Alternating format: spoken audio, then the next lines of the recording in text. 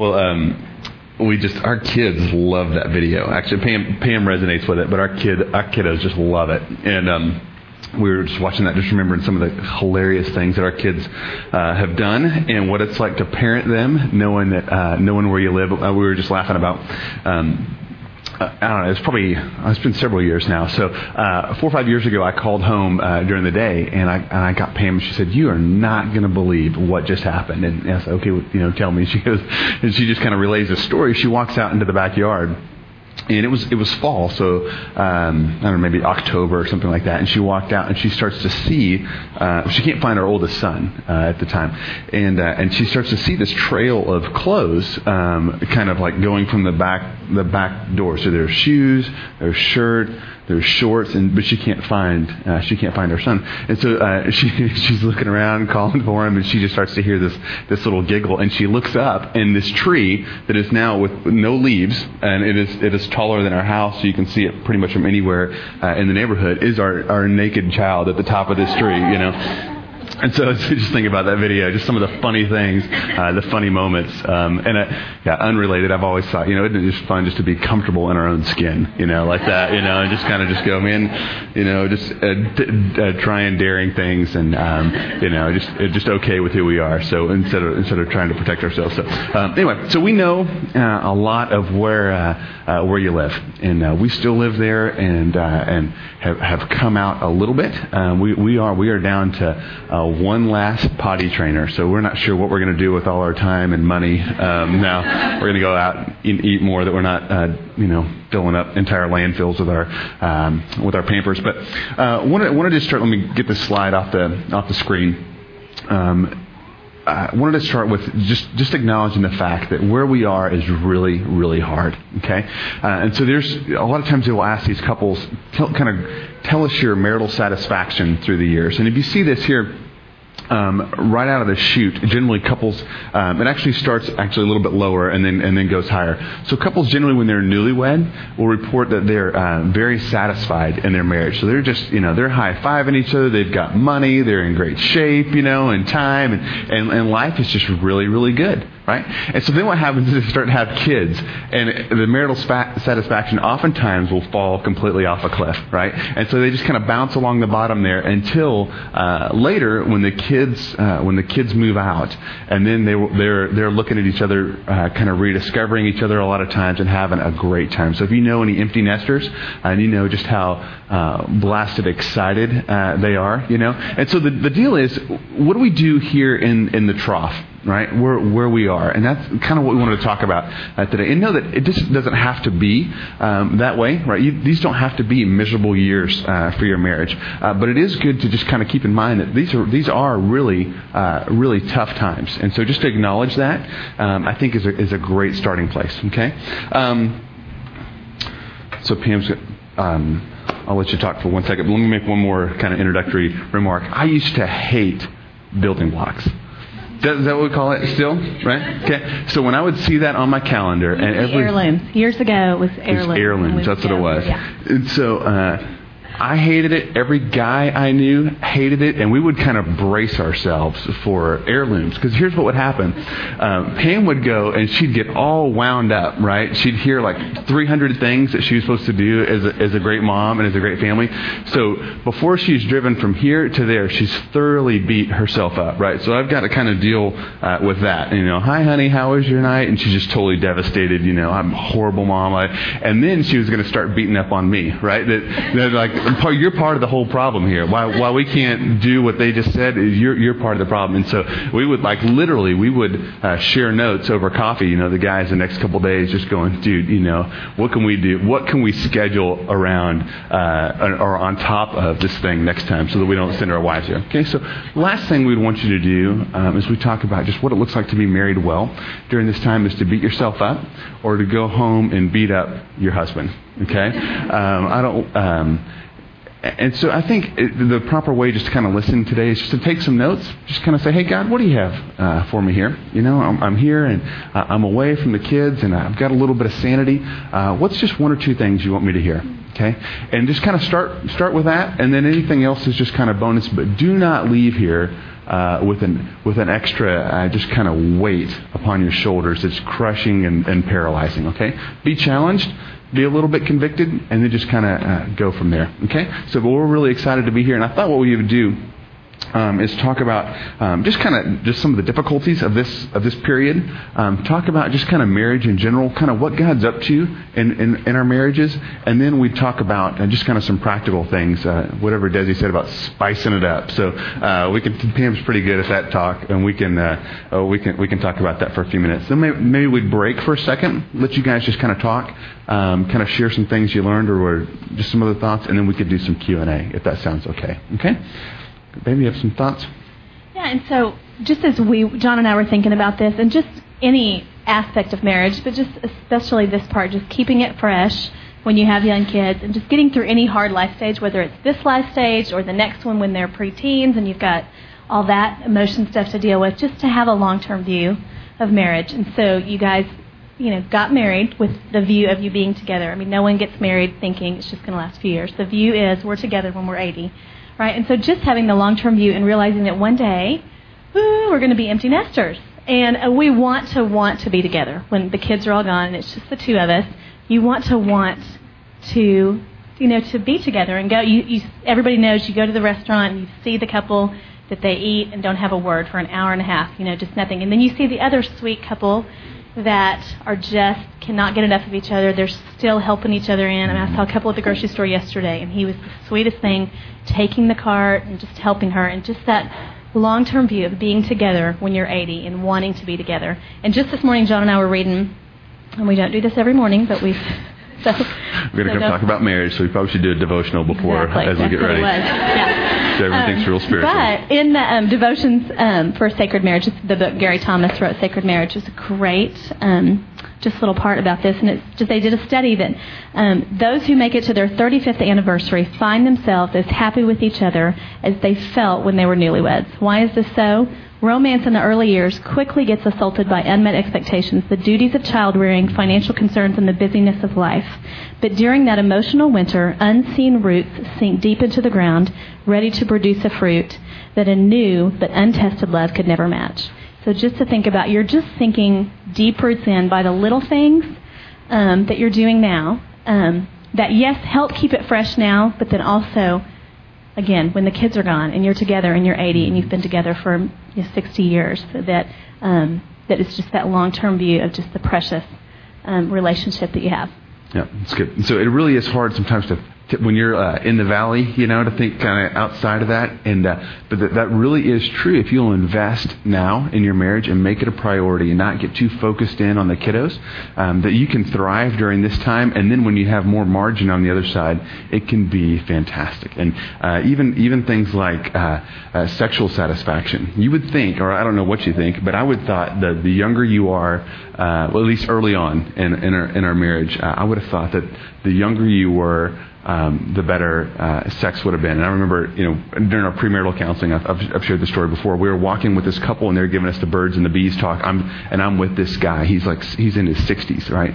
He's old. I'm all of 22. Couldn't be any more immature. And we're talking about sex, and he's like, I'm just laughing, the whole time. And he stops. He has this pregnant pause, and he looks at me, and he goes, John, sex with Sandra now is better than it's ever been in our entire lives. And I had two thoughts. One was like, bull, I totally didn't believe you. And the second was, that's gross. I was like, and I really thought, he's just telling us something because he has to say something about, how great sex is in God's view.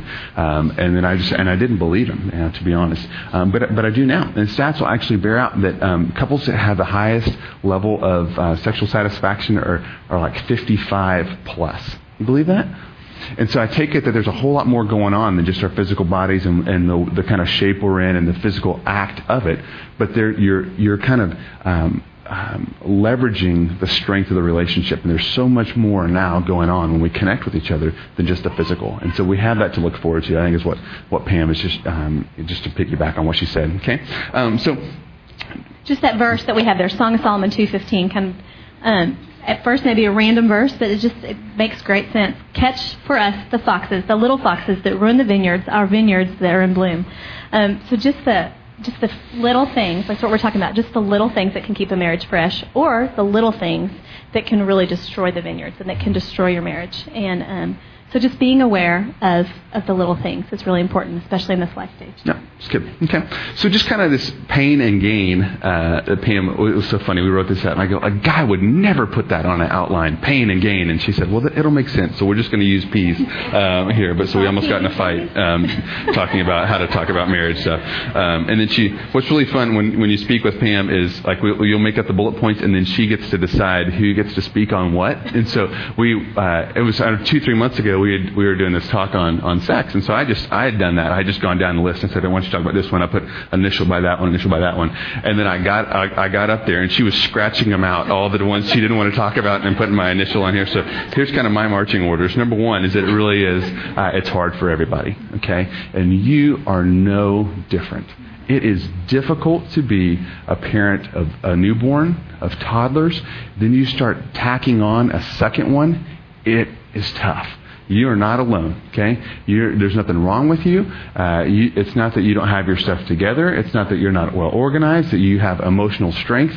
It's just really, really hard, okay?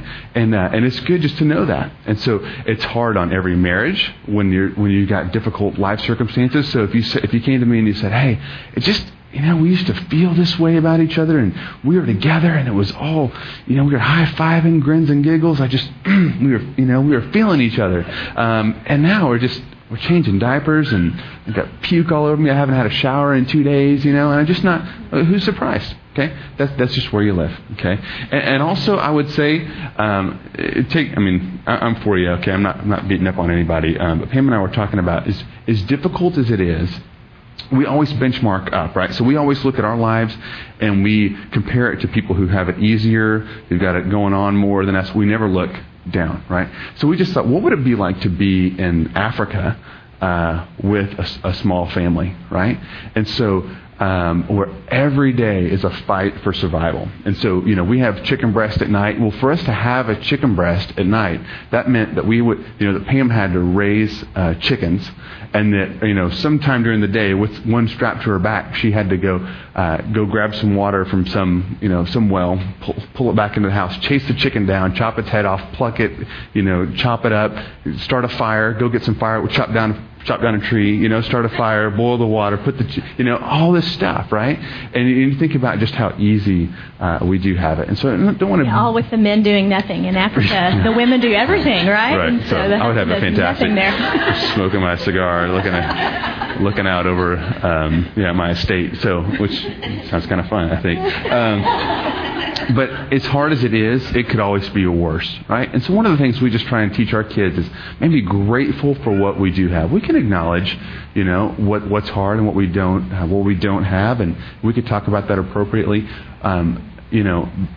But just know that it could be much worse. Okay, it's probably never minus the external pressure to be super mom. It's probably never been easier physically to be a mom right now. Okay, not to take anything away from it is just stinking hard to be where you are. Okay. And just a couple of verses in this, just along with the gain side, that there is much pain, but just the gain side. 1 Timothy 6:6 says, "With godliness with contentment is great gain." And so what a great opportunity for us to learn in this time, just contentment.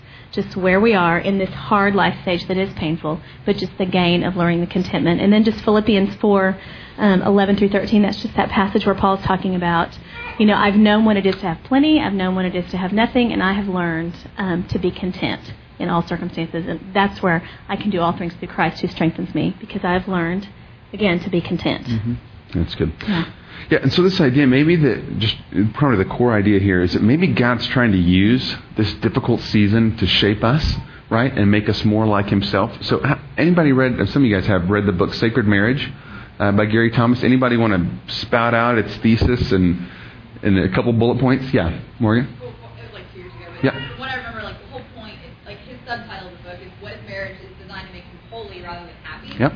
And it's basically we cannot be in a more relationship that mirrors Christ's relationship with His church even more. So we're with another flawed human being. This isn't, the world tells us that if we're supposed to be happy, we're supposed to be happy, and that's not true. He gives us the hard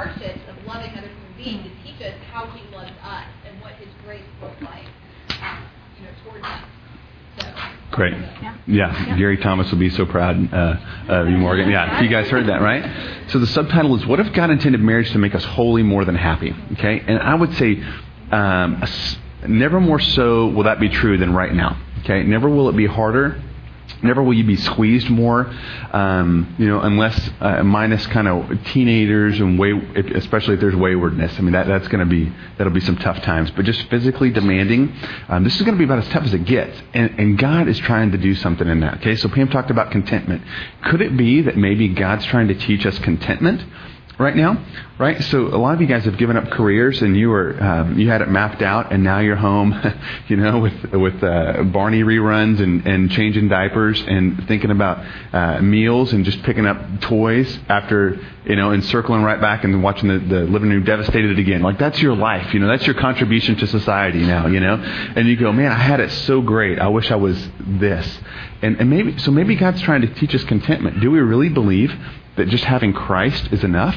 Or do we need a career? Do we need 2x the money that we have because one of us isn't working? And so maybe God's just going to kind of strip that away from us during this time, right? Maybe He's going to show us just how selfish we are, And we've been able to, I was able to hide, I think, a lot of my selfishness until we had multiple children. And then I couldn't fake it anymore. And in many respects, I didn't know that was down in there. And that was the gift of this time right here. So, one of the funny stories that I'll tell is there was one night. I just remember this like it was yesterday. So we're laying in bed. We've had a couple kids, and it's been one of those weeks where you feel like, when's the last time I slept or got a good night's sleep? You know what those are. It's your life. And so I was just thinking, I am so cotton picking tired, And it was like, we finally got to sleep at midnight or something, and then it was 2:00, and one of them was crying. And so Pam comes over and she goes, "Hey, are you awake?" She goes, "John, are you awake?" And I totally heard the baby, and I heard her, okay? But I didn't move. And so I opened my eyes because I wanted to see if I could tell where she was. Like, was she in my face or was she over there?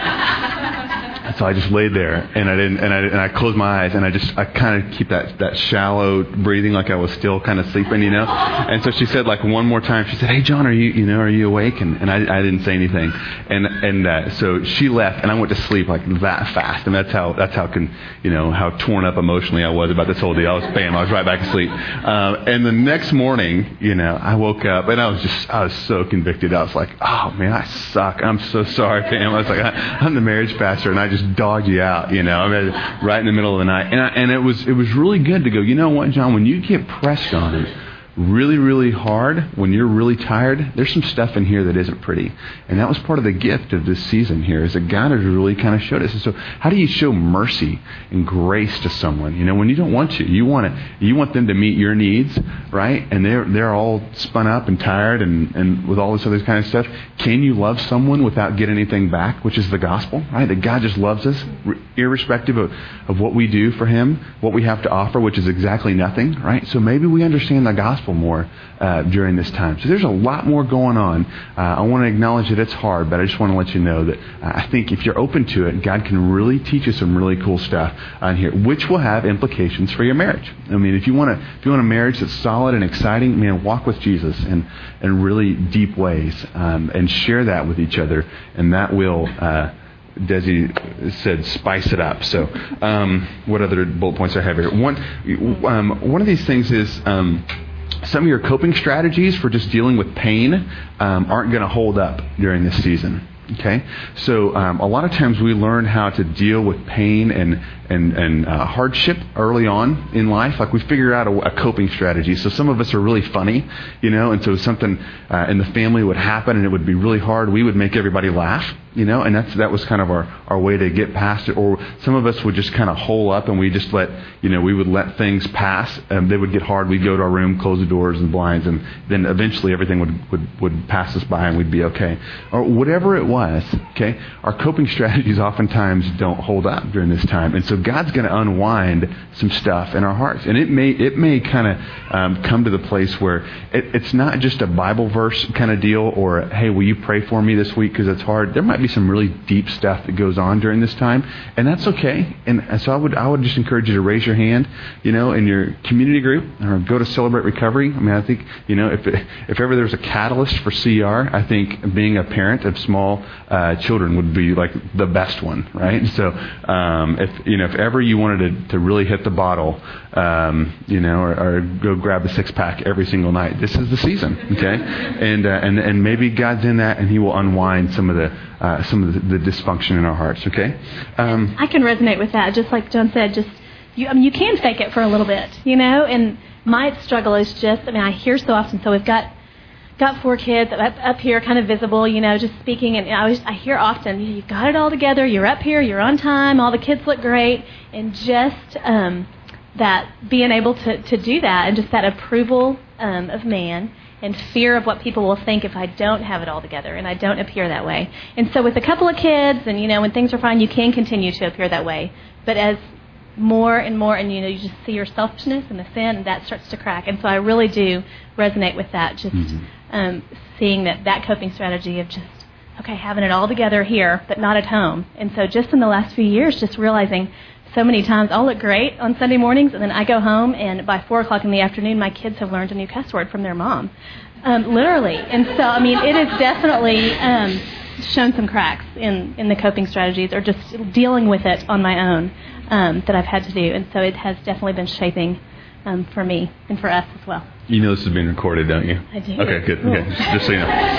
It's late now. Yeah. Marley and Me, was that? I think I was the last person on the planet to see that. Has everybody seen that movie? Right? Okay. Great movie. Remember the time when you said, "What's coming out in DVD?" That's when I see movies at the theater. Is like we saw it at the dollar. Yeah, I saw it at the Dollar Flick, which is always like 1 week before it comes to DVD. Yeah. So that thing's been playing like since November, and I just saw it. So a great movie. I had no expectations of it. I just thought it would be just a cute little story about a dog, and I was just going because Pam wanted to go see it. But there's some great stuff in there about contentment during this season. As the gal, as she shares, she just lists all this stuff that she gave up, and just how hard it was, and how she's just kind of stuck with the reality of her choices, and if she's just dead honest. And then when she pressed play on her emotions during that moment, she didn't like what she got. And I just thought, man, way to go, Hollywood, just kind of being okay with that. Coupled with, what's important is that there was a relentless commitment during that time. People just kind of trying to figure out who they are, what they wanted to be, which is a part of this time, but a relentless commitment, and Hollywood has an infatuation with the beginning of relationships. When 2 movie stars start to date, they lose interest after that, and so we don't celebrate what happens when we've been through a couple of job transitions and we're disconnected, and a hardship kind of comes our way, and we stick it out. That just doesn't make the news. That doesn't make the limelight. And so I love that was celebrated. And that was, I don't know if you guys saw that. I just felt like, man, that's us. That is a season that we're in, and it just really resonated with me. And so I love that. Just when she just kind of went nuts and talked about how hard it was, I was like, yep. She's got it. Way to go. Way to put words to kind of what everybody's thinking. Okay. Yeah, and they say, like she said, it's not part of the plan. It's not maybe all that I would have chosen, but it's better. Yep. And so just that contentment that she did learn. Yeah, that's good. Yeah. Okay. Well, so let's just talk about kind of some patterns that need to be formed in here. Is anybody been married longer than 8 years in here? Okay, couple of you. Okay, most of us haven't. And so kind of here's what's cool is that cement for most of us right now is still a little bit wet. Okay, it's starting to harden, but we've got a great chance to set some good patterns here. Okay, and then what happens is if we do some really hard work here in a couple years, marital kind of researchers will call it a couple identity. So between years 8 and 14, if things are clicking, you'll just kind of wake up one day and things are just different, and you think more of yourself as an us than an individual, and you understand this whole forgiveness thing, and it just it's just much more rich than it was 3-4 months ago, okay? And so in order to kind of have that, you got to do the hard work now. And so we didn't want to talk about, date nights and things like that without just pausing for a second, just to remind us that we've really got to work on the relationship, okay? So as we think about marriage and we talk about it, and it's always the big three. Number one is God's view of marriage. That's what we just talked about, okay? That God isn't just trying to put a smile on our face. He's trying to transform us and make us more like himself, but he loves it when marriage is fantastic. Let me couple that message together. I think God gets glory when a couple is in love with each other, they enjoy each other, they have fun.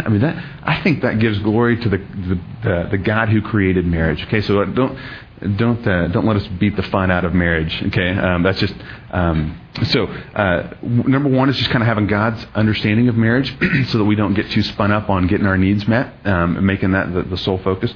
And the second one is communication. And communication is just, it is the number one skill. Communication, and then the third one would be kind of conflict resolution. And so this is a great opportunity to develop those patterns right now. And I just want to let you know, if things are off in this area now, get help. Okay, pick up a book called Lasting Promise if you haven't read that. Sometimes we'll do a one-day training class at Watermark on communication. Whatever it takes, read something and talk about the way you talk. Okay, and a lot of you guys have kind of heard the whole weenie analogy: withdraw, escalation, negative interpretation, and invalidation. Okay, and if you don't know those, man, we can talk those through, but figure out your negative patterns and really start to work on those during this time. Okay, and then become great resolvers of conflict. Okay, because quite honestly, you don't have the luxury, or we don't have the luxury of letting conflict go unresolved. Okay. Now, before you had kids, you guys could kind of live parallel lives if you wanted to for a couple days, and it wasn't that big a deal. But you don't have that opportunity now. You've got to be great resolvers of conflict. And so there was a couple days ago. I guess it's been a couple weeks ago. We were in the kitchen, and I would say we were probably as mad with each other as I can remember, like in the last 3 years. We're like. If we're not saved and we just had one more stressor, we would just start, throwing punches kind of deal. And I was like, man, I couldn't remember having kind of just been this frustrated with each other. And so what was great is that, I felt like we've been working pretty hard at this. We both have been in the game. And so it was mad and we're just frustrated. We're just really I just can't believe you're wearing me out. I think I said that word. I said, you're wearing me slick. And so, the net of it was,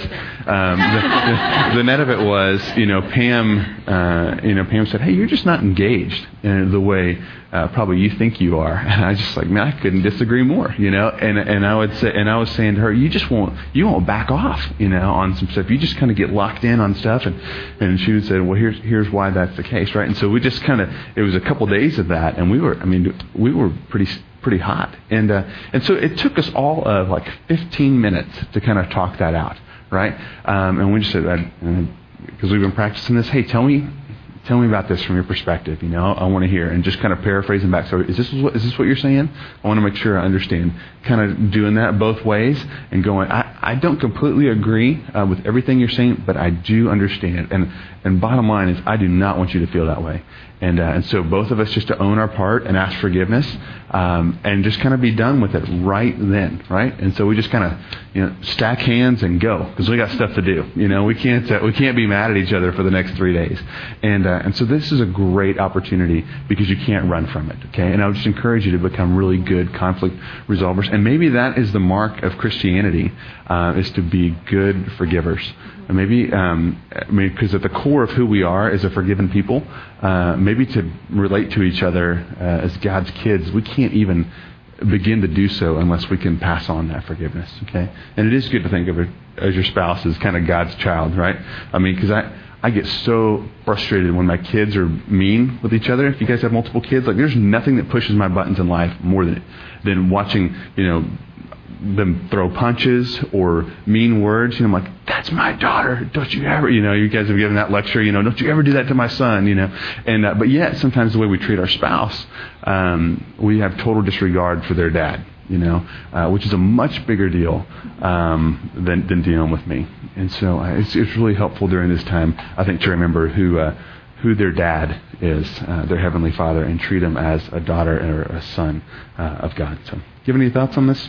Well, and this communication thing is really, like, we could talk on it for hours. It's like a 6-week class, but just some ways that it plays out is, so that conversation, that fight that John and I had, that conflict, came a lot from different expectations. And so that's huge, and that's something that will help keep your marriage fresh, is just talking through often and specifically just expectations. And so as women, being aware of our expectations and being aware of what's unrealistic.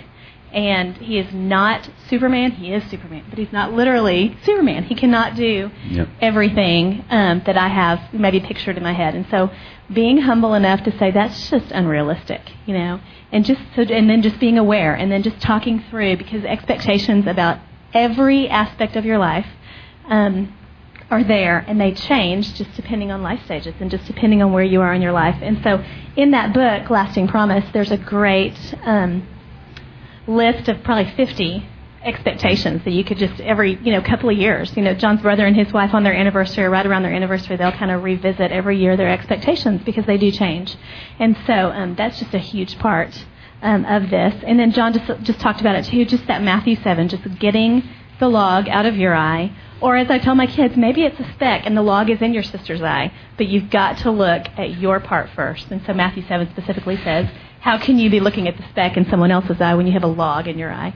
So just owning your part first, whether it's 1% or 99, but just a huge part that is of resolving conflict. And then just finally, just the goal of communication is not who wins, but it's oneness. And that's the goal of your marriage. Again, the long-term view is just oneness. And so it's not to get my point across. Although sometimes I feel like I've got to make him hear my point. But the goal, if I remember, is just oneness. And to be understanding where each other's coming from. Yep, it's good. It's really good. Yeah.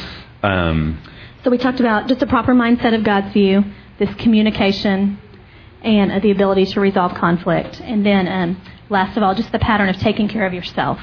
And so it is okay to focus on yourself. It is okay to take care of you in just different aspects. And so just spiritually. John, you want to just talk about that? Yeah, so we just talked about just kind of changing your view of, so spiritually, just you have to take care of yourself, okay? One of the best gifts you can give to your husband is, as a woman who is striving hard after God, okay? That is going to look different now than it did when you were in college and you had no job, and you had one class a day and you worked out for 3 hours and read your Bible for 2, okay? This is not that season of life, okay? So you're just going to have to change what that looks like, okay? And so Pam and I just rattled out. It was really funny. We talked about, I threw out a woman, she counterpointed, and so we thought of the 3 or 4 just kind of great women of the faith that we really respected.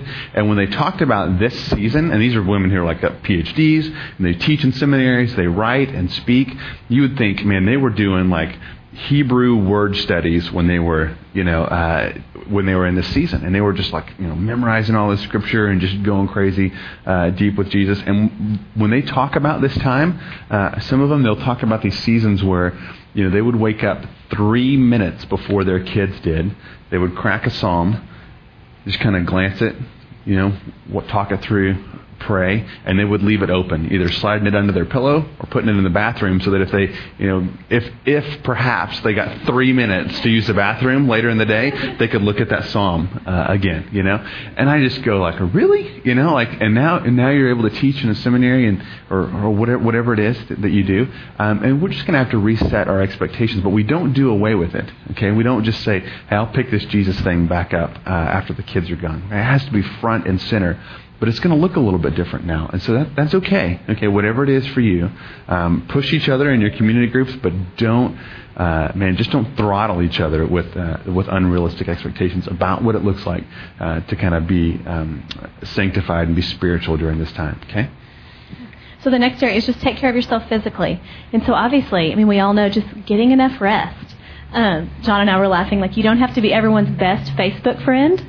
Just go to bed. If any of y'all have asked me to be your friends on Facebook, maybe I'll reply like in 6 months that I'll accept your friend request. Like I get on once every 6 weeks and accept a few and never reply to anybody. But There's other things that I do that I need to cut off and go to bed. But if Facebook's your thing or whatever it is, if just piddling around the house, if it's midnight and you should be in bed an hour ago, just physically taking care of yourself, working out, whatever that looks like. If it's just putting the baby in the stroller and walking to get the mail and go ahead and walk 5 more houses, or whether it's getting up early and whatever that looks like for you. But just taking care of yourself physically is really important as well. Yeah, and just have a conversation. Just say, hey, to be the kind of the best mom, and the best wife, I'm gonna have to have 20 minutes 3 times a week to run. And so, man, you'll get it back, trust me, but we're going to have to find some ways for me to, get an outlet somewhere. And so whatever it is, put it in workout video or whatever, I don't know. We're doing P90X right now. Has anybody done that? So that's why we're limping around because we can't walk. But we're, just to do something. And as you get older, the energy levels will kind of tend to wane unless you're taking care of yourself. So there's nothing unspiritual about taking care of your body, okay? And rest, for me, that is when I freak out, is when I don't get any rest. Like that's when I think crazy thoughts. I won't let you in on how dark some of those are, but they're dark and just wild. And so oftentimes if I'll just go to bed next morning, everything's fine, right? Sun's up, love being married, love my kids, love my job, and love with Jesus, right? But like 4 hours ago, I was ready to just walk away from it all, okay? And so you will think you will hate your wife, you will hate your marriage, your kids, all that, and you may just need to go to bed, okay? And then wake up and go for a walk, for a run, and everything will reset itself, okay? And there's that could be the most spiritual thing that you could do, okay? And some of you know kind of the pain of that, okay? And then last is just kind of emotionally, just figuring out just kind of what charges you, what gets you energized, and so. This talk has gone totally different because I assumed there was going to be like half guys in here, so I was just going to just blast the guys. I was just that's what I had kind of queued up. Blast Craig. Yeah, just Craig, right? Come on, bring it. So Craig, it's okay. To think about times away, especially for moms, during this season. So Craig, just to say, hey, just to look at the calendar and say, hey, is there something that you want to do? Is there some friends you want to get away with? Scrapbooking, good grief, like how, what a line item that is in our budget now, but Pam loves that, and so it's not always my favorite thing to keep, 4, energetic kids for a weekend or a couple days, but it's just kind of recalibrates Pam, and it just emotionally helps reset. So whatever that is for you, if it's reading, if it's working out, if it's going for walks, if it's some kind of hobby, whatever it is, just to think about that and just kind of go, it's okay. I don't want to make that an idol, and none of this stuff can become an idol or the thing that's going to bring me happiness or put a smile on my face ultimately. But it's okay to look for things that will just kind of energize you, okay, as you think about taking care of yourself so you can be a great mom, be a great dad. And just to say to us too, I know we think that when our husbands are working all day that they have the break from the kids, and so they don't need that time. But they are actually working all day to make sure that we can eat, and that they're providing for us, and they've got that stress that we as women have no idea, just the stress that they have, and so they need that too. And so it may look different, but just the guys, if they are golfing every Saturday all day, that's a different story. They don't need to be doing that, but they need something too that emotionally charges them. So be open to that as well, and just listen to just what your husbands need as well. Yep, that's good. So, okay, well, let's just kind of transition to kind of some practical things. We've got some. We can talk about.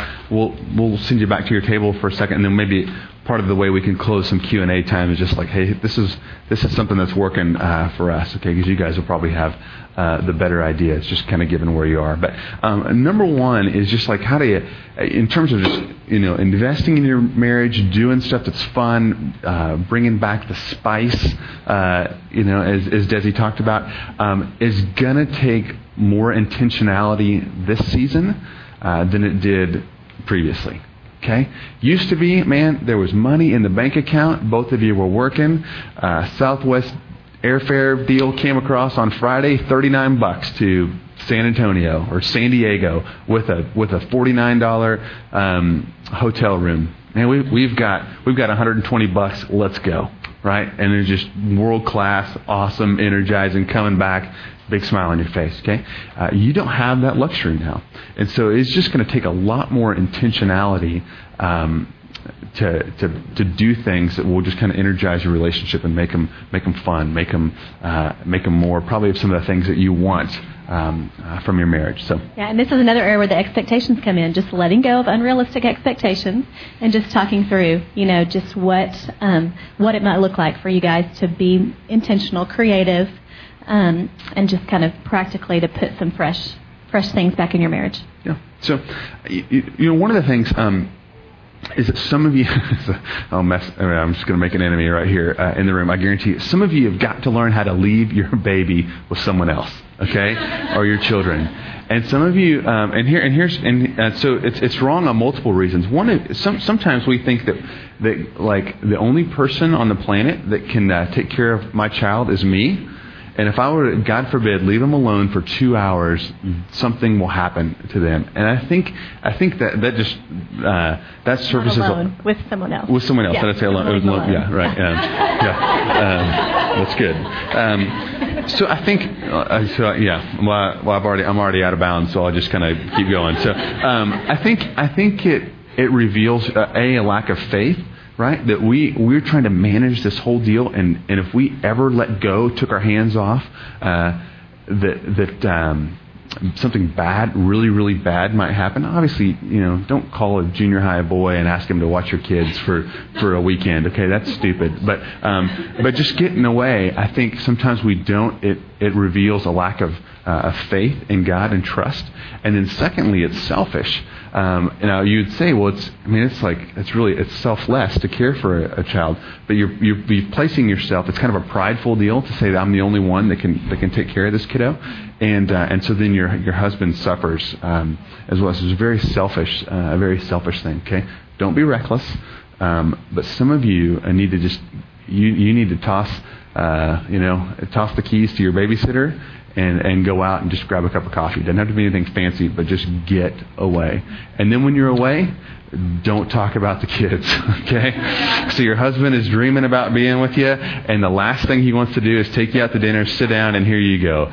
Little Johnny is just not eating the way he should be, and I'm kind of concerned. Maybe we need to go get some help, and I don't know, what do you think about developmentally? Should we do sports? Should we do, private school, public school, all those kind of things? You can have those conversations, but turn it off, okay? And just learn to be with each other, and that takes discipline. I remember us having that conversation in the house, walking out, hopping in the car, and starting to talk about kids. And we just go, hey, deal was none of that. We'd both be just as guilty. Okay. So there's a couple thoughts, and kind of practically, one of the things that worked for us. Being in seminary, we didn't have a ton of money always for sitters and things like that. And we'll talk about some of that. But one of the just kind of fun memories as I look back was Central Market dinners for two. So whatever that is, for you. But there would, we'd set a date. I think it was like Monday night. I think that I didn't have class on Monday, and so Monday night was kind of our time just to catch up, reconnect, and just kind of be at our best with each other. Okay, so it wasn't a time for us just to vent and go. This is the thing I've been, that's been stuck in my craw all week, and I wanted to talk to you about. So I would swing by, I'd grab dinner, and we just put the kids down, and we just, I was a big spender, hey baby, reheat this, and so, but that's where we were, and then we'd sit down at the table, and we would just talk and catch up, and then we would make sure that if there was something that we needed to be addressed, that we could, and we would kind of come with this expectation that if your spouse brings something up, that we're not going to fight them on this. We're going to trust that they've been thinking about this enough, and they know kind of what this time is for. And if it's a big enough deal to them, then we need to listen. And so we'll just be at our best at this, and we won't get defensive if she says, hey, I need more help around the house, or if I just say, hey, we at least throw a glance my way when I walk in the door, or whatever it is, okay?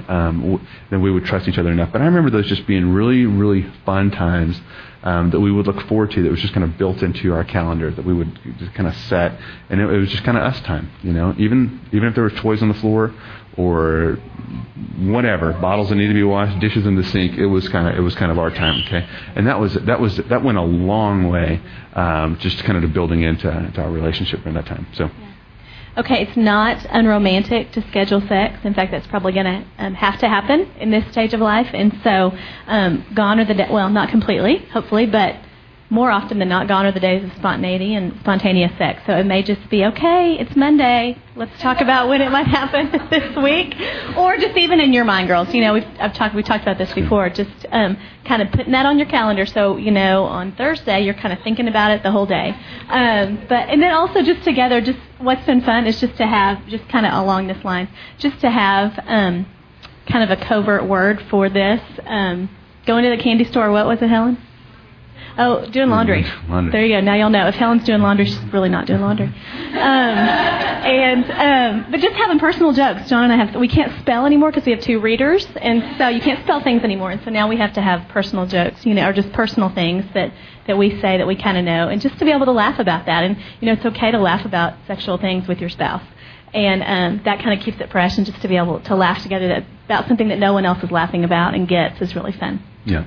So So again, I thought this was going to go different because I thought there'd be many more guys here. But since you're here, so we'll talk to you. All right. So Pam does a great job with this and this topic, and it's like she's really funny. Like among some of her friends, she's kind of like the sex expert, And it's not that that's the top of mind for her. It's just so oftentimes that no one else is talking about that, and so she feels like when she's with women, she has to kind of fill in the void. Like, are we not talking about this part of our relationship, which is really it is important, right? It's both a thermometer and a thermostat. It's kind of our talking points, okay? But it's not one individually. And probably if you think of it more of one, then you need to think about it in another way. By that I mean, if you think of it as kind of a thermometer, or where it only gauges the health of the relationship, which I would say is a great way to think about sex. Okay, so what's going on in the bedroom? Even secular researchers will tell you. I mean, they can, if they were to peer into your bedroom, they'd be able to tell you the health of your marriage. Okay, just by knowing what goes on there, the way you relate to each other, kind of what goes on there. Okay, so it is a thermometer that will give you really great insights into the health of your marriage, okay? And then, so as Christians, oftentimes we think of it not as a thermostat where we can say, hey, this, if we need to kind of, turn up the temperature in our relationship, well, let's use sex. We would just go, no, that's unspiritual. We can't do that. It's got to be about Jesus and love and sacrifice, and that's what Christians do. They have sex just to have babies, right? And so, but it can be a thing. It is a part of a healthy marriage, okay? And it is great to celebrate that God gets glory when that works well.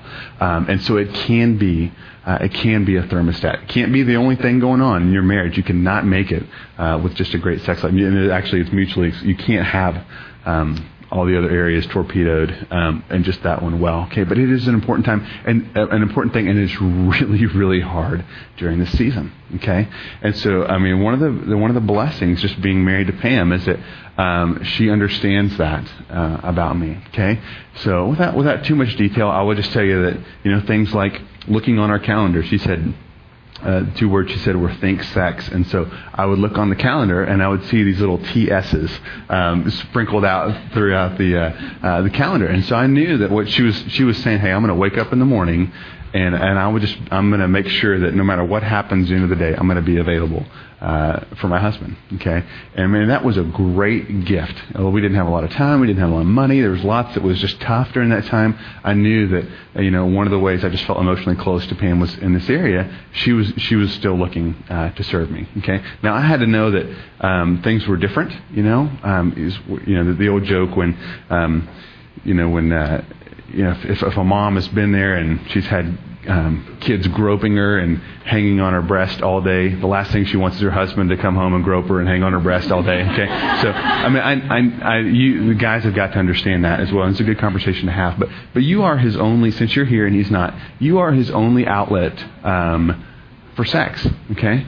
And he has a God-given desire for sex, just as you should as well. Sometimes sex drives aren't always equal, but you're it. He's got no plan B, okay? And so if you shut that off, he has got nowhere else to go with that. Okay, and so if that just is hard to hear, and you want to talk about that, Pam's great. You can talk with some of the other gals in here, but don't do that. That's classic, right? Like how the whole where did the affair come from? She started focusing on the kid, not him. No sex. The assistant at work looked better and better every day. Okay, it was just kind of the classic deal, and it just doesn't have to be. It doesn't have to be that way. It'll probably be different, as we talked about. Sex is just kind of a celebration of all that's good in the marriage. Okay, but yeah, it's okay. Okay, and even when you're pregnant, next time, guys, just be candid when they're, sitting at the coffee shop talking. It's kind of like, dang it, we're pregnant. I'm kind of blown up for the next, 4 months now, right? It's off, and it doesn't have to be that way. You can still be intimate with your husband, even though, kind of medically, you need to take some precautions. Okay, so now that. I've yelled at you, and you can send me hate mail or whatever. But that's what your husbands would want me to tell you if they were here. Okay, and and just to initiate with them. And I know, doggone it, the last thing you want to do is initiate one more time when your kids have just been, hellions all day. I know that. But it can be a great act of just kind of service and sacrifice to your husband, a way to honor Jesus, and then to enjoy it. And if that's an area that is just not going well, just to talk about that. Say, I want to enjoy this with you. I don't want to just serve you in that. Okay, so talked a lot about sex. Do you have any other thoughts before we move on? Yeah, well, just in that area, just the community group thing, and I have talked about this before, but just y'all that are in a community group or a small group or have close friends, just what, we talk about and we hold each other accountable on, how are you teaching your kids Scripture, and, how are you memorizing Scripture? Are you reading your Bible? Are you respecting your husbands and things in that area? But I think so many times, and I think people are, especially here at Watermark more and more, but just to challenge y'all to hold each other accountable in this area. I think that's one way in the last couple of years, 3 years probably, that things really have grown in this area for us, and just specifically me initiating and just becoming more creative in this area and meeting John's needs in this area were the women in my life who were just encouraging me and just asking me once a month, okay, without too much, you don't have to give all the details, but what is a creative way that you have initiated sex with your husband this month? Let's have a little contest. Whoever's idea is the most creative gets, the pedicure this month or whatever. But just something, just bring and guys could do the same thing. Exactly. Just about being romantic or whatever. Yep. Yeah. And so just bringing this in, as with so many other areas of accountability, into your community group. So it's a great just resource we have here at Watermark. It's good. Let's see, just a couple of other quick things. So tight budget ideas. We have just a dollar movie. We only go to the dollar movie. Just about. We did go see Slumdog Millionaire at the matinee. But yeah. But just go to the dollar movie. John and I, one of our favorite dates is just to go to La Madeleine and split a bowl of soup. So you can get a bowl of soup for $4.50, and then the bread's free. And so you could just eat a whole bunch of soup. I saw the Stelex there. One large soup and 2 loaves of bread, please. Yep.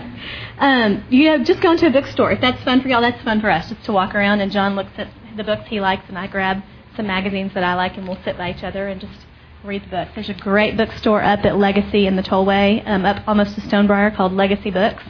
It's just kind of different than Barnes & Noble and Borders, and it's kind of a fun one to go to. Just go into a coffee shop, Crooked Tree Coffee Shop down... This way, downtown. Down, close to downtown. A couple of people from Watermark own that, and there's live music sometimes, and it's just real intimate, fun little couch to sit on and just go get a cup of coffee. The DMA, I forgot to look and see. Does anybody know what nights the DMA has jazz? It's free Thursday nights. Is it every Thursday? No, it's the first Thursday or the last. No, I think it might be every Thursday. It might. Anyway, look on the DMA's website that you can go down and there's free jazz in the atrium, and even some parts, not all of the museum, actually, obviously King Tut's not free, but a lot of the museum is free. And so you can just go down there and get a cup of coffee and listen to jazz. And so there's a lot of creative... Laugh at paintings you don't understand. Exactly, yeah. I just thought of something and totally forgot. Another one was just, and we've done this before, and we have it right now, and I think we will. This is one thing we're going to take away. Just getting a jar and putting fun ideas in it. And so each of y'all putting 5 fun ideas, and maybe a jar for going out and a jar for staying in. So, whether they're, whether they're sexual or they're just fun or whatever they are, just a jar for if you're going to stay home that night and have a date, or if you're going to go out. And you just pick it out, and whatever it is, you do it. I just thought of it before I forget. So just even grabbing the part of that in that fun jar or whatever is just going chasing down a coupon. I remember this. It's just having some hilarious stories. So we'd get the what is it? Entertainment book. Entertainment book. If you guys know that, it's like $10, and then there's you never use like 2 coupons out of it the whole year.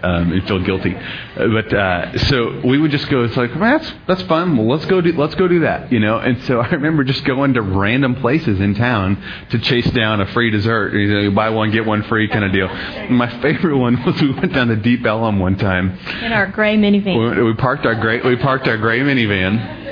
And walked in, I guess, with mom and dad clothes on. And so, I kid you not, we walk up and we order it. And she goes, so, are you guys from out of town? We just so did not belong down there. And it was we got free dessert. It was painfully really obvious, And so we totally, no one looked like us. There were no other minivans on that street, But I just, I'd spent $5 in gas to save $3 on a piece of pie, And just stuff like that, just it was just a lot of fun. One of the things that's also been fun is just doing just kind of family outings, and this is kind of that's the role I play. And so, because you can't, you have to, weekends are here, and so every family kind of does it differently. A lot of times Pam's in charge of Monday through Friday, and then she kind of passes the baton, for 75% of it to me, and so it's just kind of then becomes my job for the not all the detail stuff, but just like what are we going to do this weekend? Yeah. I'm still there and involved, but and so we've got a book. It's dated now. I'm sure you can get. There's an updated copy.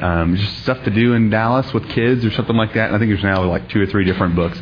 And I would tell you, man, we had some great. We still do. We have some great memories of just going places, just going to outings, stuff that I would never know to look for ever.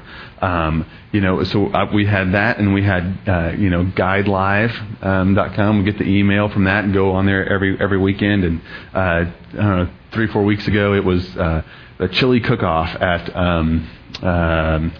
Whole Foods. So man, we all went down there, all 6 of us, and bought 2 sodas and walked around and just kind of sampled chili, and we had a great time. It cost us $2.50 as a family, and we just laughed and tried. The kids were not going to try some stuff, and but that was a lot of fun for us to do as a family. As I look back over kind of these last 6 years, that's much of what's been fun about the marriage is being with our kids at times and doing some creativity, throwing some creative kind of juices toward that. So those can be really fun. Weekends can be a blast.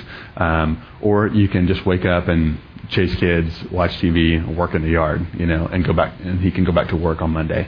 Well, I may sound like a broken record here, but I had a conversation with some girls this week just about expectations of the weekend. And so that's a conversation, don't on Monday plan your weekend, like 8 a.m. Saturday, we're going to do this and this. That would be my tendency, and don't drive your husband crazy with that. But talk about your expectations before you get there, and Saturday at 3 o'clock, you're frustrated because you haven't done anything that you wanted to do. So just talk about them. If they're unrealistic, let them go, but just kind of talk through and kind of come to a mutual understanding of what your weekend's going to look like. Because like John said, doing stuff on the weekends with your kids is part of your marriage now, and so that's what's going to help keep your marriage fresh. Yeah.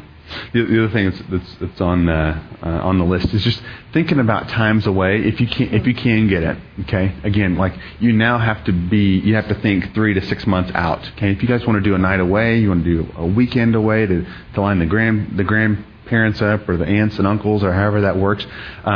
But don't let the calendar pages just keep turning without thinking out ahead of what's something we can do to build into our relationship, okay? And what's some fun stuff we can do. And so sometimes it's even if not even knowing yet what we're going to do, we're going to kind of see how money works out or whatever. But we're going to circle these 2 days. We're going to line up some babysitters, and we're just going to be together, okay? And so even if you don't go anywhere, and so we shipped the whole horde off to the grandparents last weekend, and so we just hung out at the house. We didn't spend any extra money, but we did. We saw movies, and we walked around different places, and we worked out, and we ran, and we read, and we just had a great time. We never even left. We never even checked in at a hotel anywhere. Okay, but that doesn't happen, and that was Pam actually. we had looked out, and she said, "What about this?" And next thing I know, dude, we had 2 free days, and it was great. It was a great way to spend time with just each other and just go, man, it's just really fun when we're with you. We're just like this empty nest thing. I think we could get used to this. It was really, we were like, hey man, love them, but it's gonna be good. So anyway, just to think about that and be intentional about that. So. Well, why don't we just do some Q&A, and then we'll let them close down with that. So, okay? So rather than just kind of going, what are some other just like creative things you're doing right now that will, that you just kind of go, man, this is just, it feels like an injection of fun or energy or whatever into the relationship right now that's been really, really good and helpful that you want to share, or just to a question, or even just you can disagree with anything that we said as well. Just any thoughts or questions on that, any of those 2 things. Yes. Or we can just repeat the question, babe, whatever. This isn't really fun and creative. It's more just kind of a question. One of the things that we have problems about is, gosh, I'm going to try and narrow this down. I feel like we've had so much going on. This past year has just been kind of hard on my husband and I. We have a 3-year-old and a 3.5-year-old and a 1.5-year-old. And we're in ministry. We're leading CR, and that takes a lot out of us. But what's happening is some great ministry opportunities are really coming more to my husband than me, and it's hard to juggle. It's like, I know he wants to be able to do all that, and I want that for him too, but at the same time, balancing that out with our marriage, for one, really just putting into our marriage, and then, of course, the kids and everything. I mean, I guess my question is that how do you know, and I really don't know how to frame this, but how do you know, as you're going on, I mean, being pastoral Watermark, how do you know, how do you say that? Because my husband, I want him to do it, but at the same time, I do get scared with all that's coming up. It's kind of like, not really, I guess, the husband going and play golf on the weekends. It's kind of like, this is kind of different, because it's helping other people. Yeah, so it just dawns, it just kind of, like work-life balance, that kind of stuff, and ministry-life balance. Okay. But it feels harder because it is ministry. It's, it's for the Lord. Yes, it's for the Lord. It's for Jesus. Yeah. Which, Dawn, is so legitimate, and so just to understand, to go, okay, how could I ask my husband not to do this, because he's actually helping people, and he's doing the Lord's work, and he is doing legitimate stuff, but you still your marriage is still first, and that's the godliest thing, is to put your marriage first, and that's what God, in this stage, that's what God's called you to first, is your spouse. And so as far as him doing a lot of stuff, maybe that's before kids. John and I were doing everything together. We were counseling together. We were, running stuff together. And now I just kind of hear about a lot of it. We get to do a little bit, just some pre-married counseling at home and stuff. But mostly I just kind of hear what he's doing and just pray for him and come alongside him. And so that's where you are, and just being content right there with that. But then as far as him just doing more and more stuff, just y'all talking about that, and being okay with really letting some of that go. And you being okay with asking him to let some of that go. It is hard. But just remembering the priority of your marriage. So 2 other thoughts real quick. One, we don't get special air cover if we sacrifice or work hard for Jesus. Okay? So if you go out and you lead at CR and divorce care and re-engage, and you attend every Bible study that's up here, and just kind of go, well, God's just going to take care of my family there. He'll give me like a special deal. He won't. Okay? And it will crater just like anyone else who was just chasing a buck instead of investing at home. So that's one thought. Okay? So it is good, and we do need to think about ways we can serve and grow and learn and sacrifice, partner with the kingdom of God. I'm all for that. Okay? But you still have to take care of your family, to what Pam said. And then secondly, that becomes part of the beauty of community. Because we kind of have our own perspectives, and so you always want to try first. Let's just see if we can work this out. Let's talk about this. I want you to have an outlet.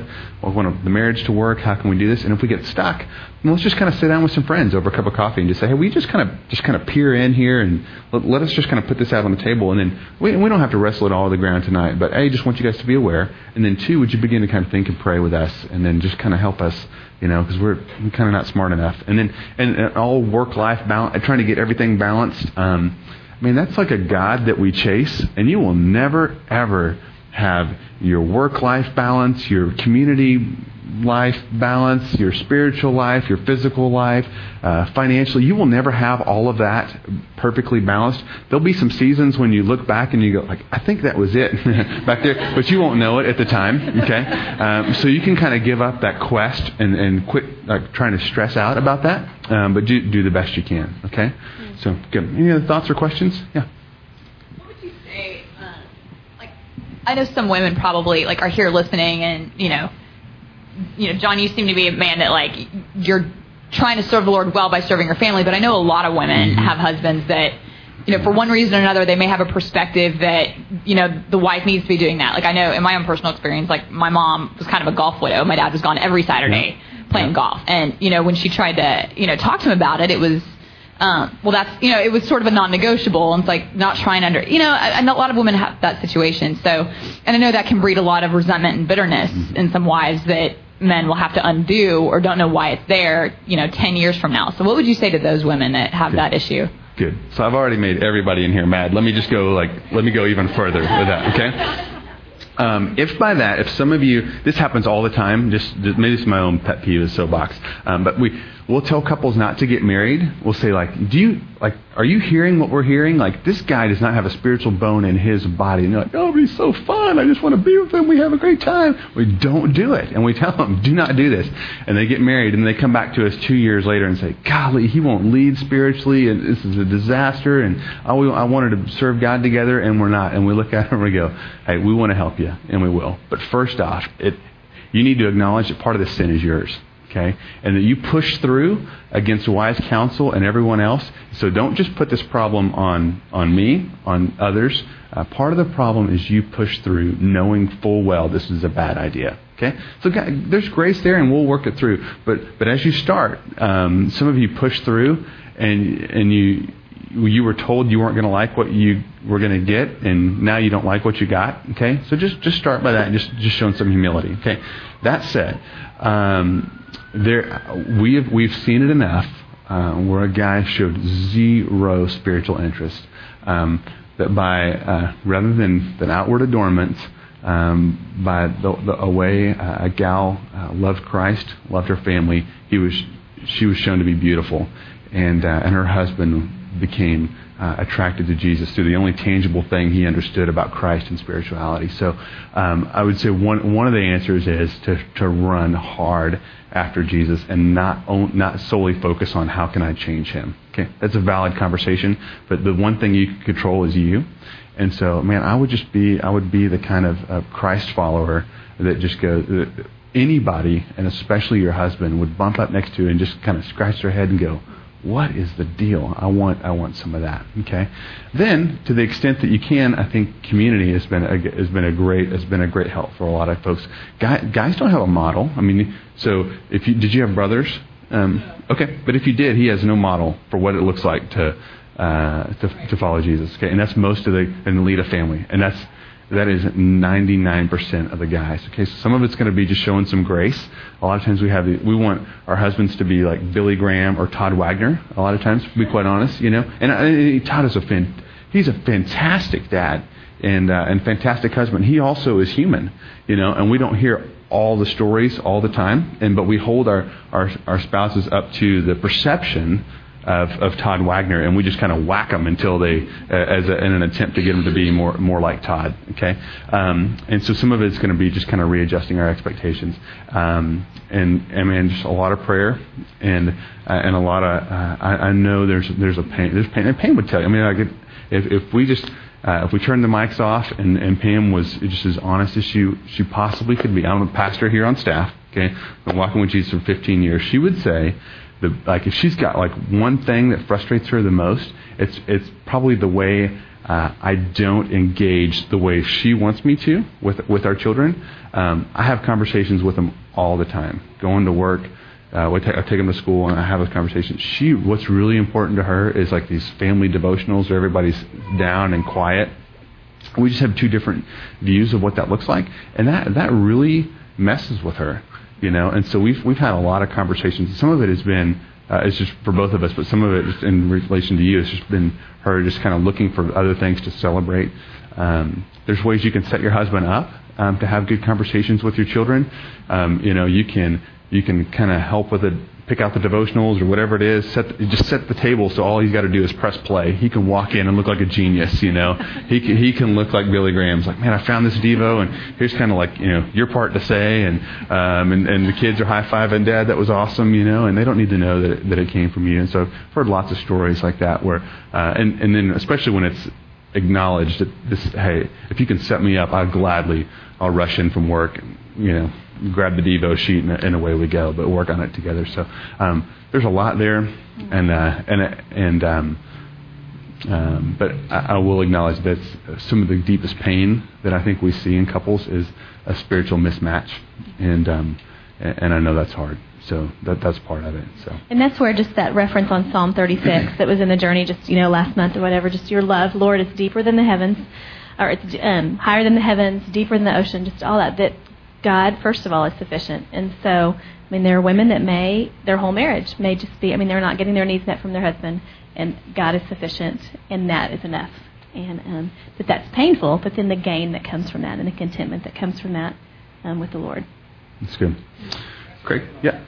Please. I think about a lot of times, as guys, we don't realize the pattern we've created, and we're kind of ignorantly oblivious to the fact that we can.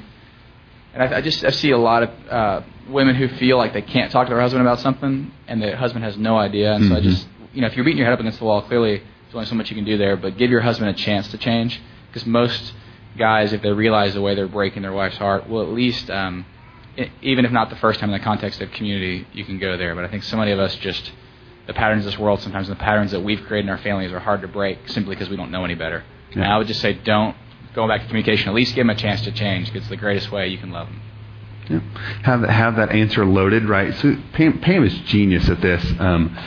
She knows when to kind of voice her frustration, like when I'm just crazy receptive to it, and then she knows. Because I learned the hard way. Yeah, I haven't been. I don't know that I'm genius, but I definitely haven't been genius for long. But I could tell, you've been sitting on that one, and now you know that. I'm everything's up and to the right, and I'm in a great mood and I'm really receptive, and now you're going to slide that in. I was like, man, that's just pretty smart, So when he says, when you're at dinner and he's, something happening, he goes, man, I love you. How are we doing? Be ready, right? With to Craig's point, with a really quick two-liner. I've been thinking about this. So we're going to do one more question, then Millie, you need to come up. Yeah. From Julia. Just really fast, I have a husband who's a first-year resident, and so we're super limited on time, and he's just constantly being beaten down at work. And we definitely had a really rough first 5 years of marriage. Mm-hmm. We have a 1-year-old now, one on the way. And we are finally to the point in our marriage where we're we both look at each other and we are there. We want it. We want it to work. For the longest time, I can't say that's true. Mm-hmm. And we want it, and we see how bad our communication patterns have become. And we are in the middle of these conversations that we pretty much have 2 hours on Saturday morning to talk, and so about anything, logistics, deep things. And so I just wanted to ask a recommendation about, we have very limited time, very limited funds. I know that you recommended that book, Lasting Promises. If there really just needs to be a communication kind of completely, overhaul, revamp, and we both really want it, it's just, super limited time, what would you say would be the best use of our time? Just because, we're 2 hours, yeah. Because, we really are looking at 3 years of just no time, and so I just wanted to ask a recommendation. Yeah, I still would recommend I push forward that book, and then our friend David Leventhal taught the communication class, I think about 2 years ago, and he had the foresight to record it and put all his notes up on his one of his blogs, and it's marriageisnotforwimps.com, and I think the audio is up there as well. And so that might just be something that to and from work you could just listen to that, and so David and I think about 80% the same. We share the same brain on communication, and so let's do one more real quick one, and then or did you have something, babe? No, just it's Lasting Promise by Scott Stanley, and then marriageisnotforwimps.com for sure. .com or .org. Yep. .com. I think so. Okay. This is just real quick. It's not a question. I'm plugging Pam's that TS thing. I went to a long time ago when you spoke here about and she kind of referenced that putting it on the calendar, and I just ever since then, like my husband and I just I'll send him a text and it'll just say TS and like early in the morning, whatever, and I know that it'll just make his day, no matter what kind of day he's having, because we don't really have like a calendar yet. Our kids are still too young, so I just wanted to kind of recommend that, because and even sometimes like we'll be too tired at night or whatever and we'll blow it off, but it's kind of like the intent was there and he knew I was thinking about him in that way. And anyway, I just wanted to like reiterate that really, I think that means a lot to him. So it's good. So he's already thinking sex. He